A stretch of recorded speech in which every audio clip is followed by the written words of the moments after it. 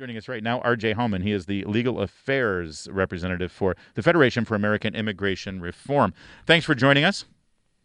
Absolutely. Thank you, Larry. Well, what did you make of the president's, it's being called the list of demands for Chuck and Nancy? We heard about this little deal that they had over the DREAM Act, and now his side of the deal has been articulated. It is a comprehensive list of reforms, is it not? It is. It's an absolute dream list. And going back to the campaign, everything that President Trump ran on that propelled him in the office is outlined here. And it seemed after the administration announced that they were winding down DACA, Democrats really took control of the debate, throwing out, we want to do a clean DREAM Act there. And then the meeting happened with Chuck and Nancy, and everybody started to get a little nervous. But last night, he really seized back control of the debate here. What were from the FAIR perspective, from the Federation of American Immigration Reform, what were the top highlights for you? You have three things here. Secure the border, fully fund the border wall. Number one demand. Number two, interior enforcement. Got to defund sanctuary cities. You have E-Verify in there. And then kind of the golden goose for us as well is moving, towards a merit-based legal immigration system. The U.S., we're a merit-based country, and we need a merit-based immigration reform system.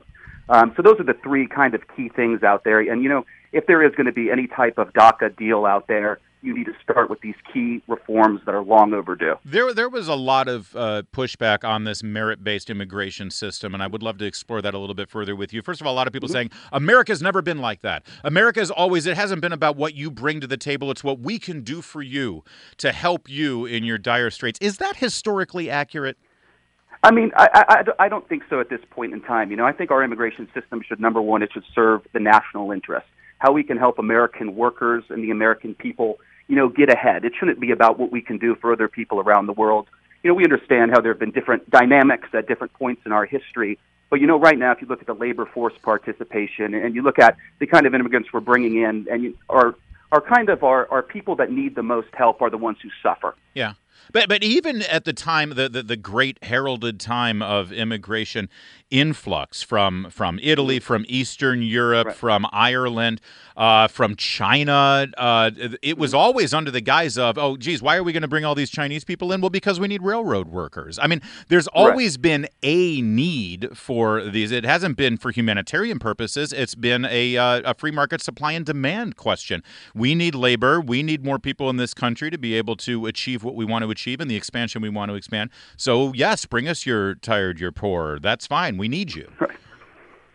Right. No, absolutely. Again, we just view that right now going forward in time. You look at some other countries, to remain competitive, in Australia and Canada, they have moved to these merit-based systems where you have a point total and you bring in the best and the brightest in the world. Right now, our system, again, is primarily based on chain migration, which is the nuclear family.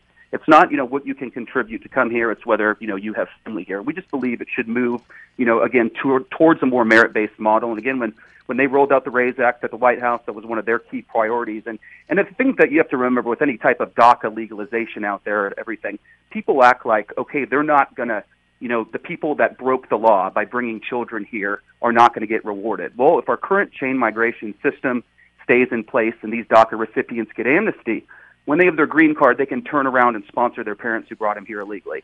So we believe that is a key reform that needs to be put in place and needs to be the number one thing on the table. I saw a statistic the other day that every person who immigrates to America, either legally or illegally, who then gains some level of naturalization, they then account for, I think it was 5 or 6 more immigrants coming to this country. I think that's what people are calling this chain migration, right? Yes, correct. What in here, how can you stop that? It seems to me that if you do immigrate legally and you become a citizen, then has it not always been the case that you can then bring other people over? The RAISE Act needs to be passed, and a provision in there, again, it would limit visa sponsorship to the nuclear family, which is spouses and just minor children. I see. So that is an easy provision that can be inserted in either some type of broader deal or, again, to pass the RAISE Act, which is Senators Cotton and Purdue's fantastic illegal immigration reform bill. And then with regard to, I also understand that there are provisions in here with regard to increasing not only those who are enforcing our immigration laws through border security and other areas in terms of enforcement through ICE, but also in the courts. There is a major problem in the courts right now where if somebody does get their due process, their hearing, they have to wait years before they have that. It's basically a de facto amnesty. Yeah, it's called catch and release. What they do is they get these things called notices to appear at the border. They're called permisos, basically. Right. They get given a notice to disappear, and all they do is just go into the country and never show up for their court hearing. So there's definitely reforms that need to be done in that aspect, and also increasing the amount of immigration judges near the border as well, because there's an insane backlog there. And in the border security provisions, that President Trump laid out last night, it hits on all those things. The border wall tends to get all the press. And, we believe that obviously would help the Border Patrol officers do their job down there. But again, stopping catch and release and improving expedited removal and things like that are also key things that need to be done. I've heard pundits say, and we've only got a minute left here, R.J. Hauman of FAIR, excuse me. You may have been in a national tour of hair, but that's neither here nor there. I've heard some pundits say, the Democrats are in a box now because they so want the Dreamers to be able to stay in this country that they're going to have to give up on things. See, I think the Democrats just want an issue. And if they can come back and say, well, we wanted to help you out, Dreamers, but mean old ugly Donald Trump and the Republicans, they wouldn't do it because of all these other demands. What do you think? If DACA recipients begin losing work permits in March, it is because Democrats refuse to come to the table. They refuse to take up any reforms that President Trump ran on. And, again, they completely just went in and said, we only want a clean DREAM Act. They need to come to the table in good faith and recognize they are not in a good bargaining position right now. They need to come and enact some of these reforms. All right. Good job. Thank you so much for joining us on this Columbus Day as we see the administration staking their claim on a certain level of immigration reform, if Chuck and Nancy will go for it. It'll be interesting to see how it plays out, but it's certainly interesting to see and entertaining to see the art of the deal as it's being played out.